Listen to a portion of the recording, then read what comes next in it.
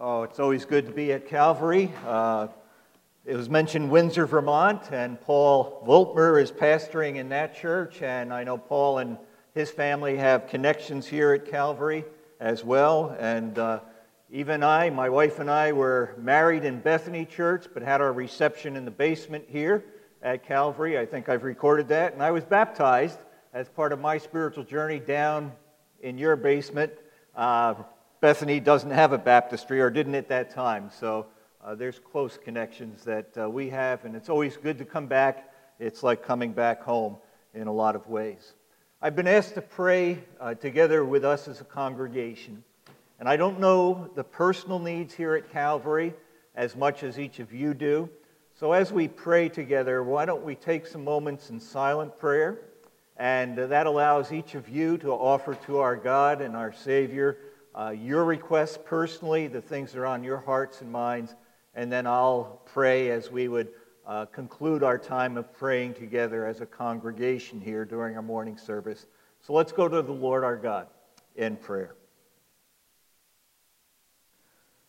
Jesus, as we each lift up our prayers individually to you right now, you hear, you answer, you care. And Lord, we just lift our prayers to you at this time.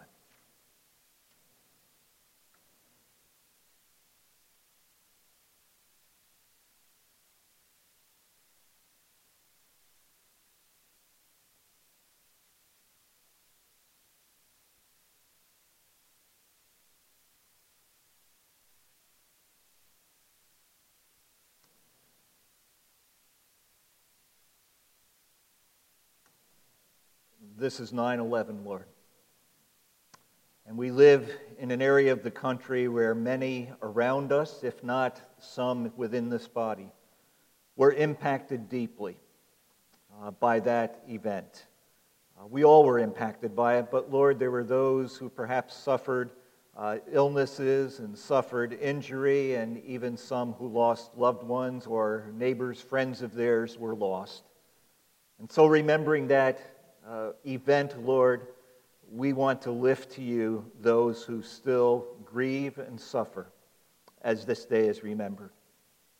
And in the midst of it, Lord, we are thankful that you are our God, that you do comfort, that you do heal, and that, Lord, you are sovereign in all of our lives, even in the times where evil seems to persist and have its way.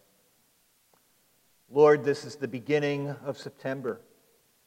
It's a new season in church life. And so this morning we would pray for Calvary Free Church. We would pray for the ministries that are upcoming and starting and beginning to develop as the fall season begins. Lord, provide leadership. Equip the leaders with passion and enthusiasm to serve Christ well in this place and through this place, Lord. And Father, might there be fruit that comes about because of your labors through them here in this place. Lord, we pray for Pastor Daniel, for Remy, and for the staff here. And we pray, Lord, that you would just give them rest and relaxation this day, but Lord, that you would refresh them for the fall ministry and the ministries here at Calvary. Lord, you are a great God, and we come to worship you, not simply with our songs, not simply in reading the Word and listening to it and hearing it today, but we come, Lord, with a desire to have a heart to worship, a heart that's humble, a heart that's pliable, a heart, Lord, that is open to receiving from you what you have to speak to us about. Thank you for the high privilege we have to gather freely. Thank you for the high privilege we have to be a part of a congregation with other believers, for that encouragement that it brings and the fellowship that it offers. And Lord, as we share the Word of God, this is the living Word of God, the inerrant Word of God. Lord, it always speaks to us when we read it and think through it. We ask that the power of the word be felt in my life and our lives this morning. For it is in your name I pray these things with my brothers and sisters gathered here this morning. Amen. You have an outline in your bulletin. The outline is replete with fill in the blanks. That looks very unnerving, but if you're given to filling in the blanks, I know some people are left-brain people and you want to have all the blanks filled in.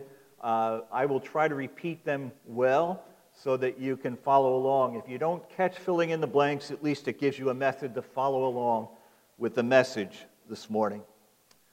I've been doing some study in recent years, and the studies have been around a very word in Scripture that conjures up images, many images, in our minds when we hear it and read it. It's the word Pharisee. Perhaps the first response that you have is the response that I have had when I viewed that word in Scripture, and it's this: I am not a Pharisee. But as I've studied, I have found the Pharisees to be a very interesting group in Scripture.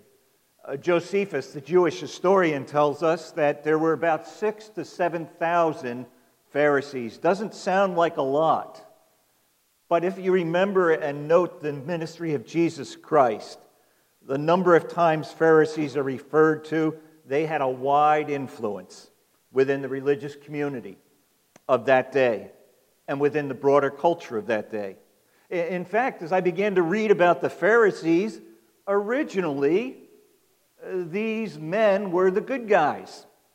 Literally, their name means separated ones. They sought to live a life separate from their culture, separate from others who didn't embrace Jewish culture and the Old Testament at that time. These were the separated ones. And Scripture commends them in a lot of ways. Scripture tells us in Matthew 23, and you can look up the text later, they're there in the bulletin for you, that these Pharisees were basically theologically correct. It's interesting that when Jesus talks of them, he actually gives them full authority in all that they teach, even if they didn't live up to it. You remember he said that you ought to listen to them, you ought to hear them, Matthew 23, you ought to obey them. And so initially at least, the Pharisees were teaching sound doctrine. Sound doctrine is taught as we gather this morning. I also saw in Scripture, in Matthew 5:20, that they lived righteously. Jesus' criticism of them was not that they were not righteous, but that they were not righteous enough. You remember he said, unless your righteousness surpasses or exceeds that of the Pharisees. So they were righteous. They were seeking to live in a godly way. In Acts 5:34, I found that they were even highly respected by their countrymen. Gamaliel is the name that you find there. He was a Pharisee, and it says that he was respected and honored by all of his countrymen. So some of the Pharisees were indeed respected. I read in Luke 7:36 that some of them even provided hospitality to Jesus Christ. There we read that a Pharisee invited Jesus into his home and provided a meal for him. We even find in Luke 13:31, unbelievably, that some of the Pharisees warned Jesus Christ of impending danger. There were those who protected Christ and his followers from the persecution that was coming. And lastly, I discovered in John 9:16 and Acts 15:5 that some Pharisees, it states, believed in Jesus Christ. These were the good guys. They were the church attenders. They were the Old Testament law readers, scripture readers. They were those who were desiring to live lives of piety. And so I need to ask the question, and we need to ask the question this morning, why was Jesus so hard on the Pharisees? Well, I believe it's because their motives were absolutely wrong. And I have 4 E words here that I sense focus why Jesus was so critical of them and the caution that we need to be aware of in our lives as we seek to practice many of these things as disciples and followers of Jesus Christ. They were egocentric. What's in it for me? What benefits do I get? I want acknowledgement. I want applause. I want acclaim. What do I get if I follow Jesus? They were externalists. They were focused on the outside, not the inside. They wanted to look good in front of others and not necessarily be real or authentic or sincere. The Scripture tells us as well that they were exhibitionists. They loved to stand up in front. They wanted the attention. They wanted the public accolades. And Scripture tells us as well that they were exclusionists. They were exclusionists. We are the people of God. We're the religious people. Those others aren't doing it the right way. And this led them to draw many divisions between themselves and others and to condemn those who crossed those boundaries. And Jesus has a word for them. And his word was, they were hypocrites. Now, what was the underlying cause here? Well, they refused to prepare their hearts to hear from Christ. We're told that in Matthew 21. And they rejected God's purpose for their life. We're told that in Luke 7:30. As I go around to many churches and hear many things in the culture in which we live, what's the most frequently stated criticism about the Church of Jesus Christ today? Well, some say it's not doing enough for the world's problems. Others say it's boring, it's just unnecessary. Church is obsolete. People who attend churches like Calvary are not open-minded, they're judgmental, or people, the church is just in it for the money. But I believe the most frequent criticism that I've heard over the years is one that you and I know well, and it's this: the church is full of hypocrites. Now, we can consider that criticism and dismiss it. But I would like to challenge us this morning to not simply dismiss it. Do we agree with them? And if so, what do we do? What does Jesus think of hypocrites? And in the text we're going to read in a moment, Jesus is giving us his perspective on hypocrites, on worshipers, both true and false. John Stott, a noted English evangelical, in his book Christ the Controversialist, remarks this way, quote, the same Pharisaic spirit still haunts every child of Adam today. It's easy to be critical of Christ's contemporaries and miss the repetition of their vainglory that we see in ourselves. Yet deeply ingrained in our fallen nature is this thirst for the praise of men, of women. It seems to be a devilish perversion of our basic psychological need to be wanted and to be loved. We too can hunger for applause. We too can fish for compliments. We too can thrive on flattery. It is the plaudits of people we want. We are not content with God's approval now or with his well done, good and faithful servant on the last day. As Calvin put it, what is more foolish, nay, what is more brutish than to prefer the paltry approval of people to the judgments and warning of God? We too, my brothers and sisters, we too can distort God's glory to my glory, and we need to relocate our glory, and we need to take it to prayer and intentionally praise God from whom all blessings flow. And so this morning, let us speak about hypocrisy and note that it's the greatest spiritual disease and it needs to be avoided. Now, chapter 6 of Matthew comes in the middle of the Sermon on the Mount, and it's a hard-hitting expose of false piety. So if you have your Bibles, open them or turn them on or turn to them in your devices. We want to read Matthew chapter 6, verses 1 through 8, and then drop down to verses 16 to 18. This is the word of the living God. Be careful not to do your acts of righteousness before men, to be seen by them. If you do, you will have no reward from your Father in heaven. So when you give to the needy, do not announce it with trumpets, as the hypocrites do, in the synagogues and on the streets, to be honored by men.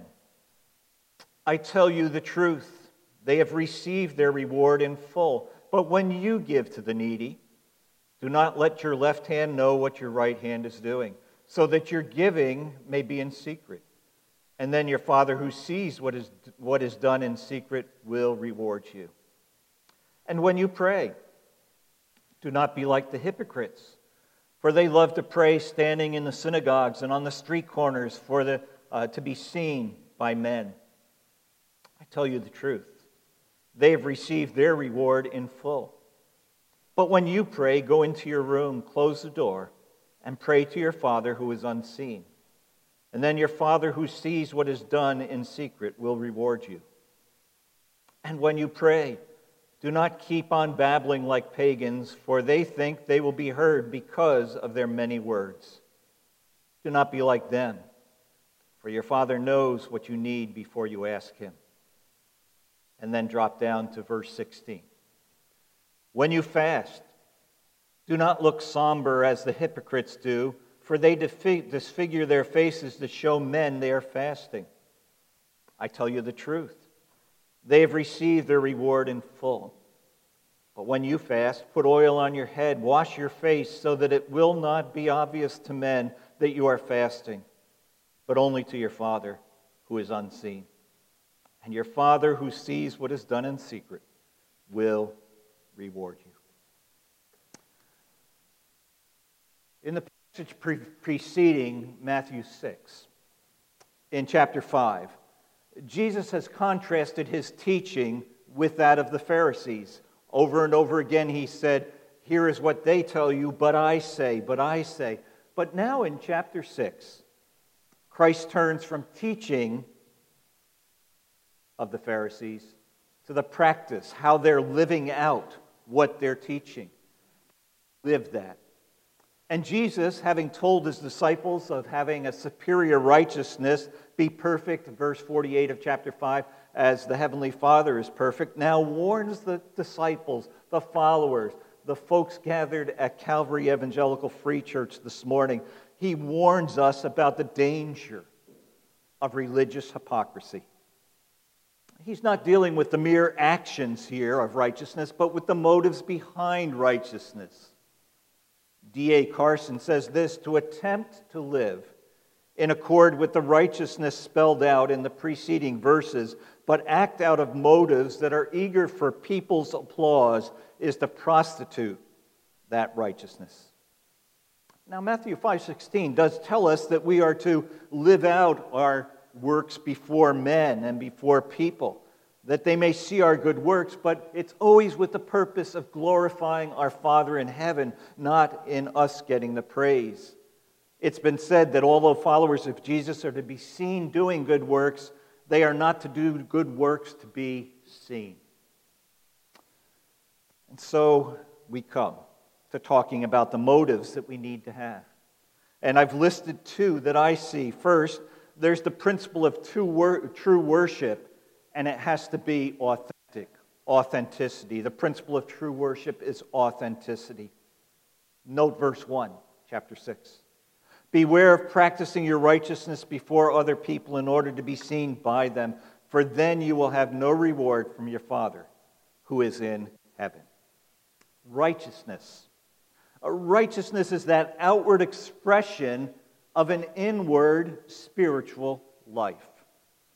It's conforming my life to God's standard.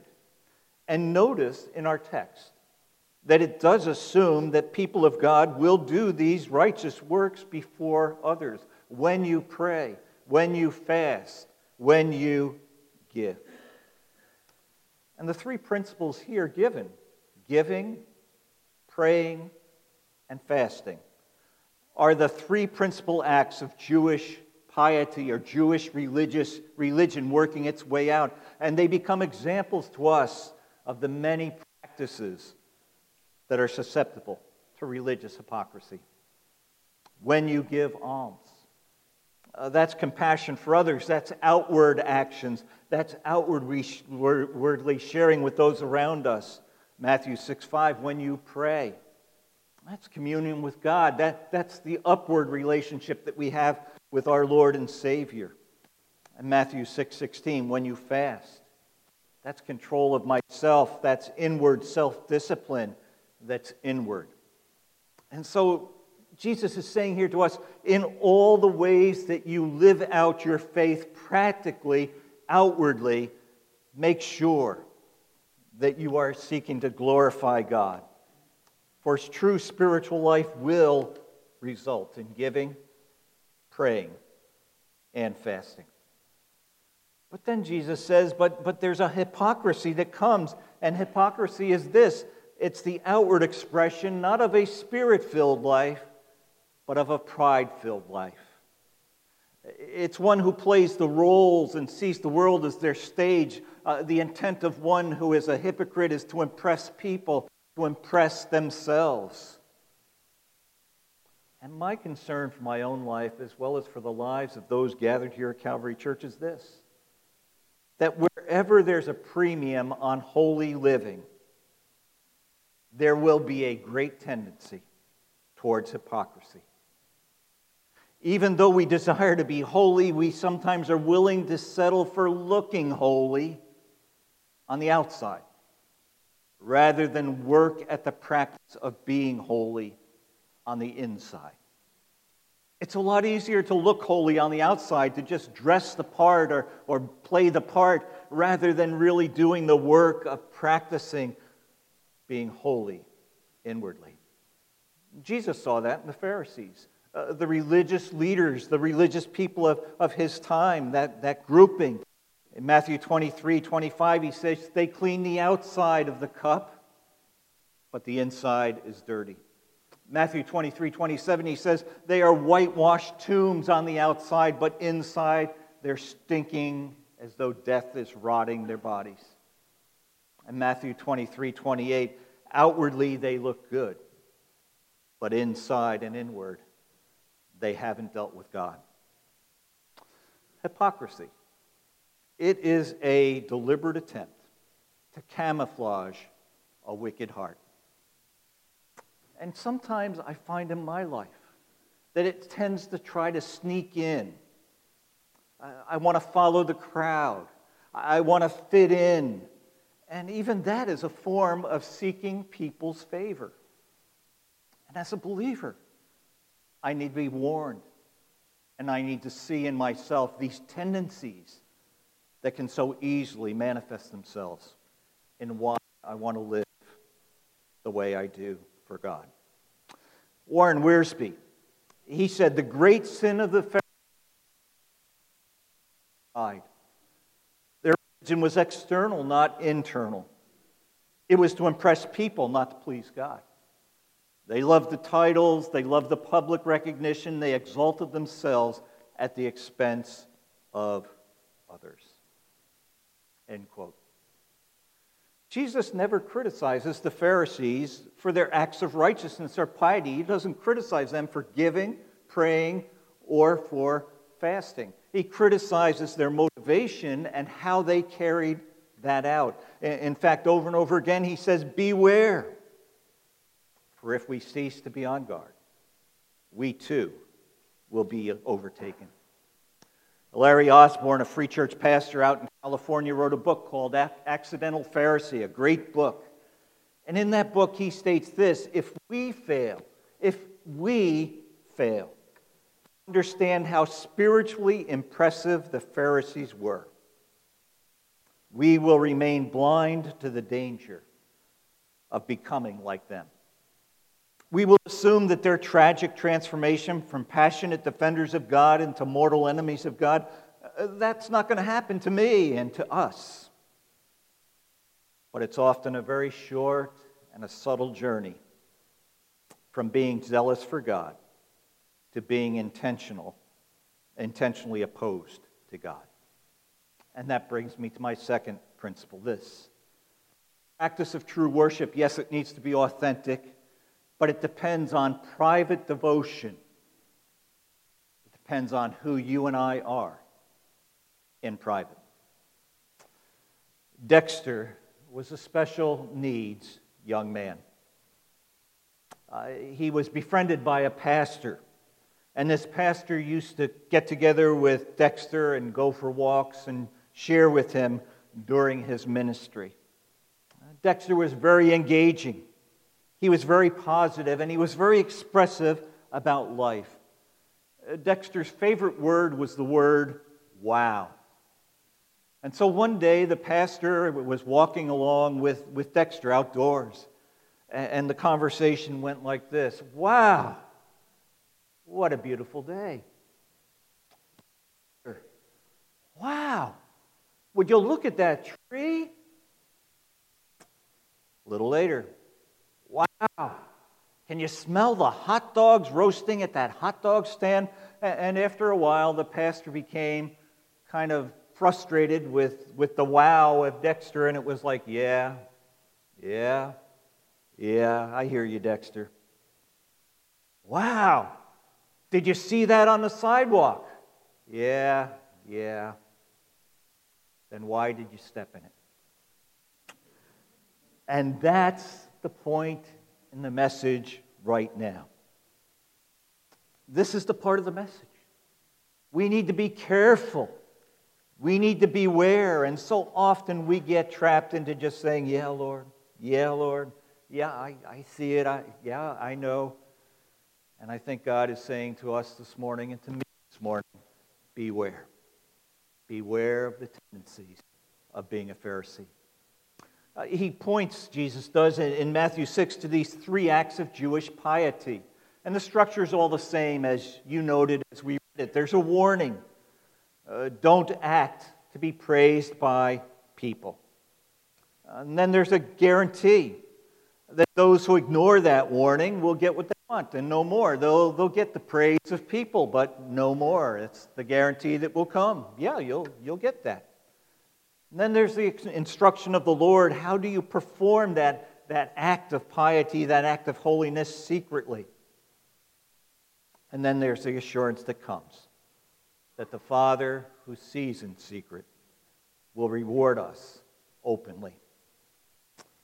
There's a contrast here between the wonderful reward that the Father gives and the comparatively paltry and miserable reward of only gaining human approval.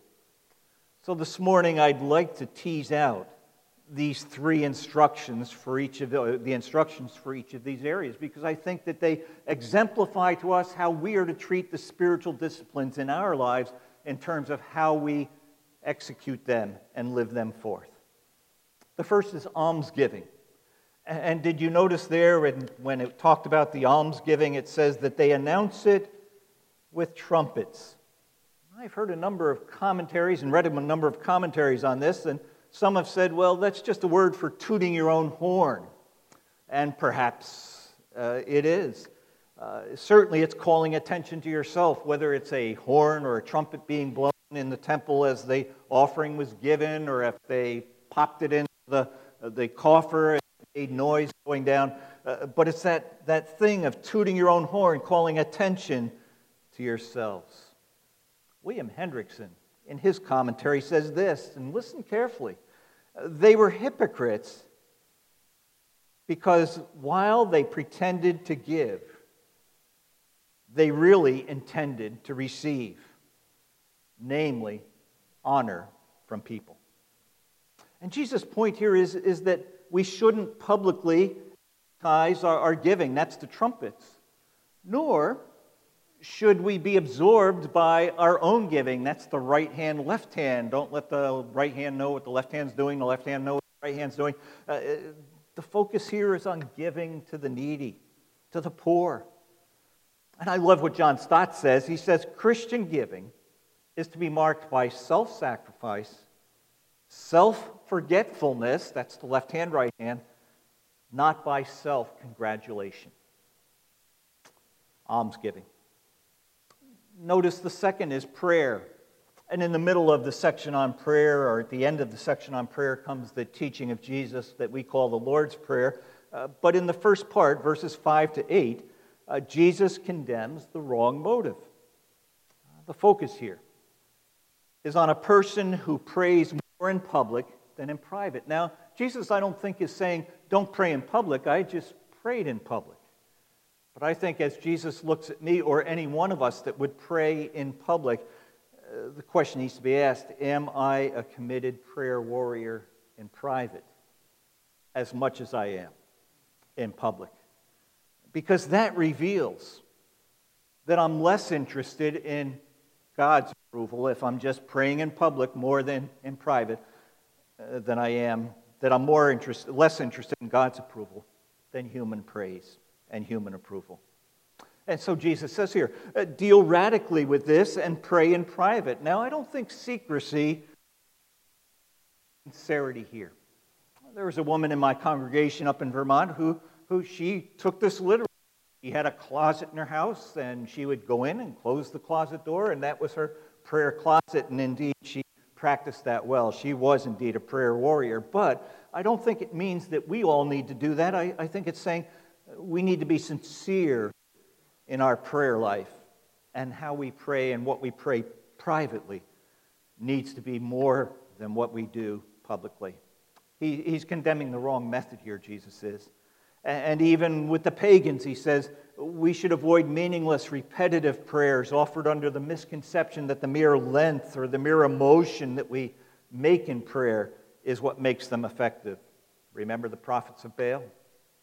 They were emotional, they prayed a long prayer, and it never gained the result. Prayer is to be a simple act of communication between a dependent child and their heavenly Father. And then the last that's given, the last Jewish practice, is fasting.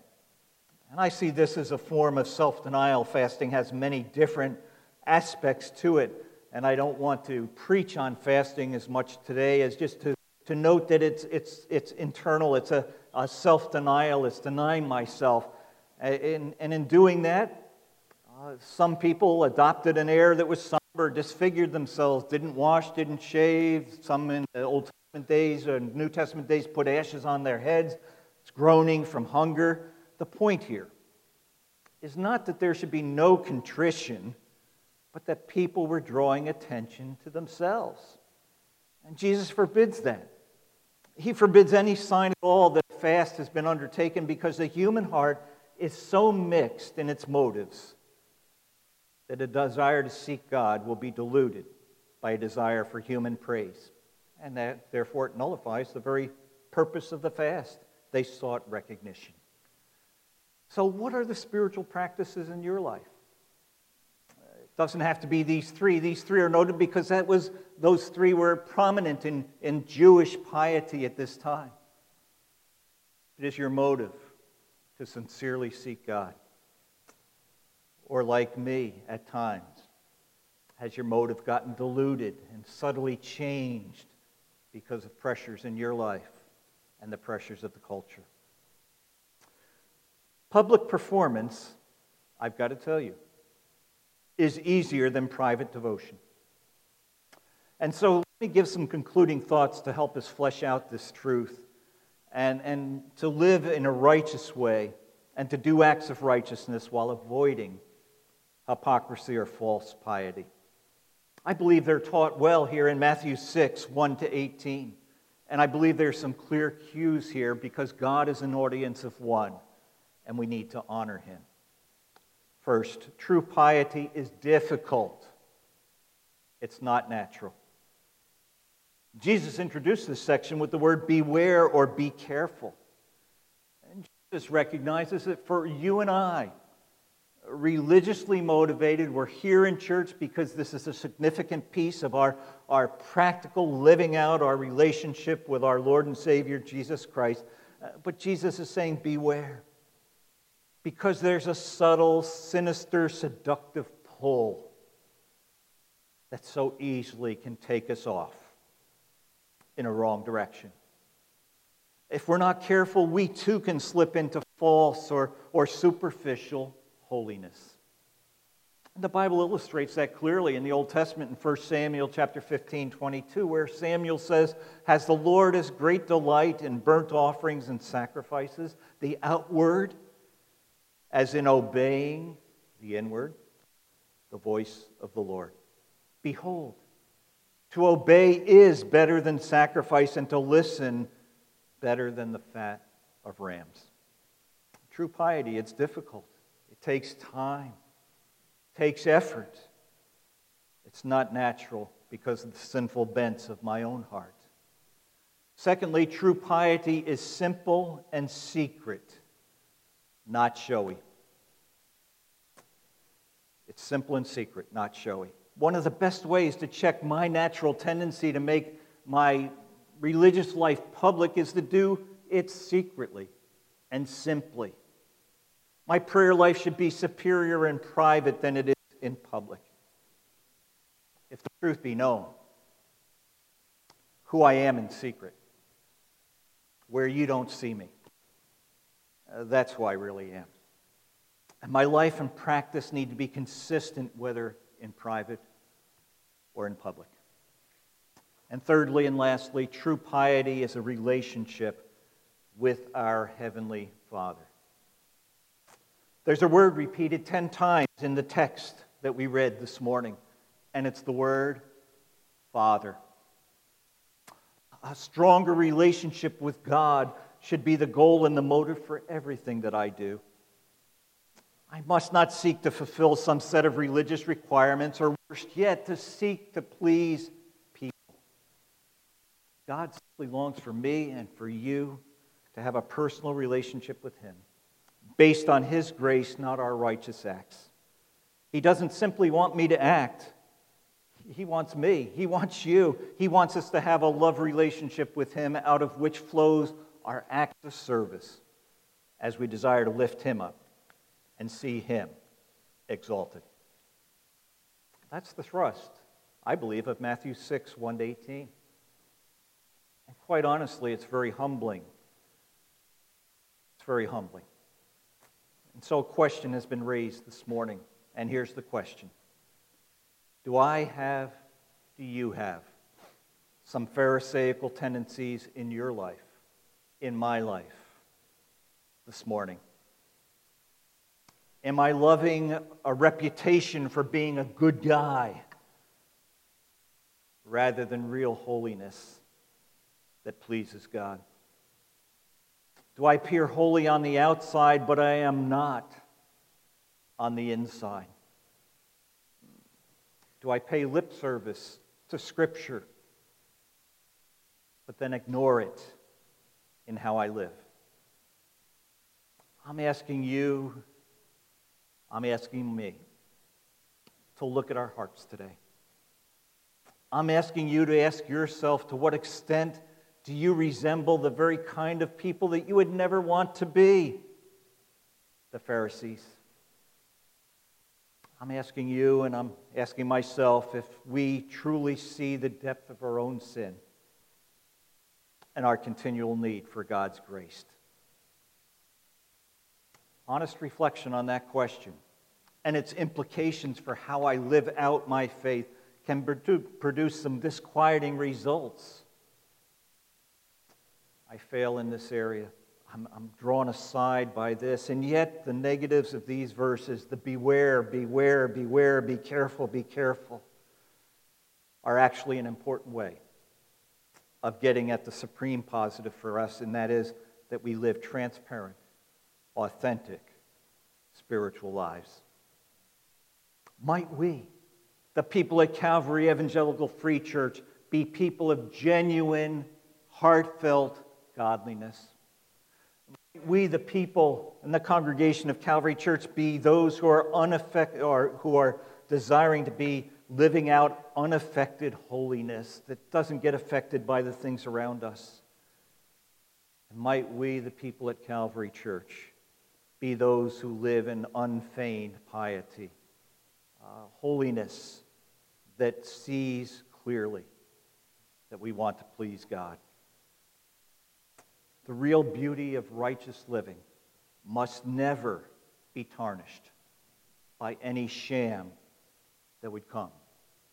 So as we repent, might God help us to be sincere, authentic followers of Him. Lord Jesus, the text before us this morning is a discomforting text. For the Pharisees were seen initially and originally as the good people, the religious people, the people who carried out acts of righteousness and sought to live lives that were separated unto you. But Lord, the subtle tendencies of sinful hearts and cultural pressures wrapped their way into their lives so that they weren't seeking to live for the glory of God, but for the praise and the approval of people around them, as well as their own satisfaction that they had given, that they had prayed, that they had fasted. We too have those pressures around us. And you are challenging us this morning to examine our lives and to say, Lord, is there a tendency in my heart, in my life this morning, that though I want to follow you and though I want to desire to live a holy life, there's those subtle tendencies that I'm seeing? Might we be willing to confess? Might we be willing to repent? Might we be willing to say, oh Lord, continue to do your work in my life? And might we desire to live our lives purely and only for the glory of our Lord Jesus Christ? Might we indeed let our works shine before men? Let our light shine before men. Not that we would gain acceptance, approval, or acclamation, so that you may be glorified, and that they might see our Father in heaven. For it is in His name that we pray these things. Thank you, Lord. Amen.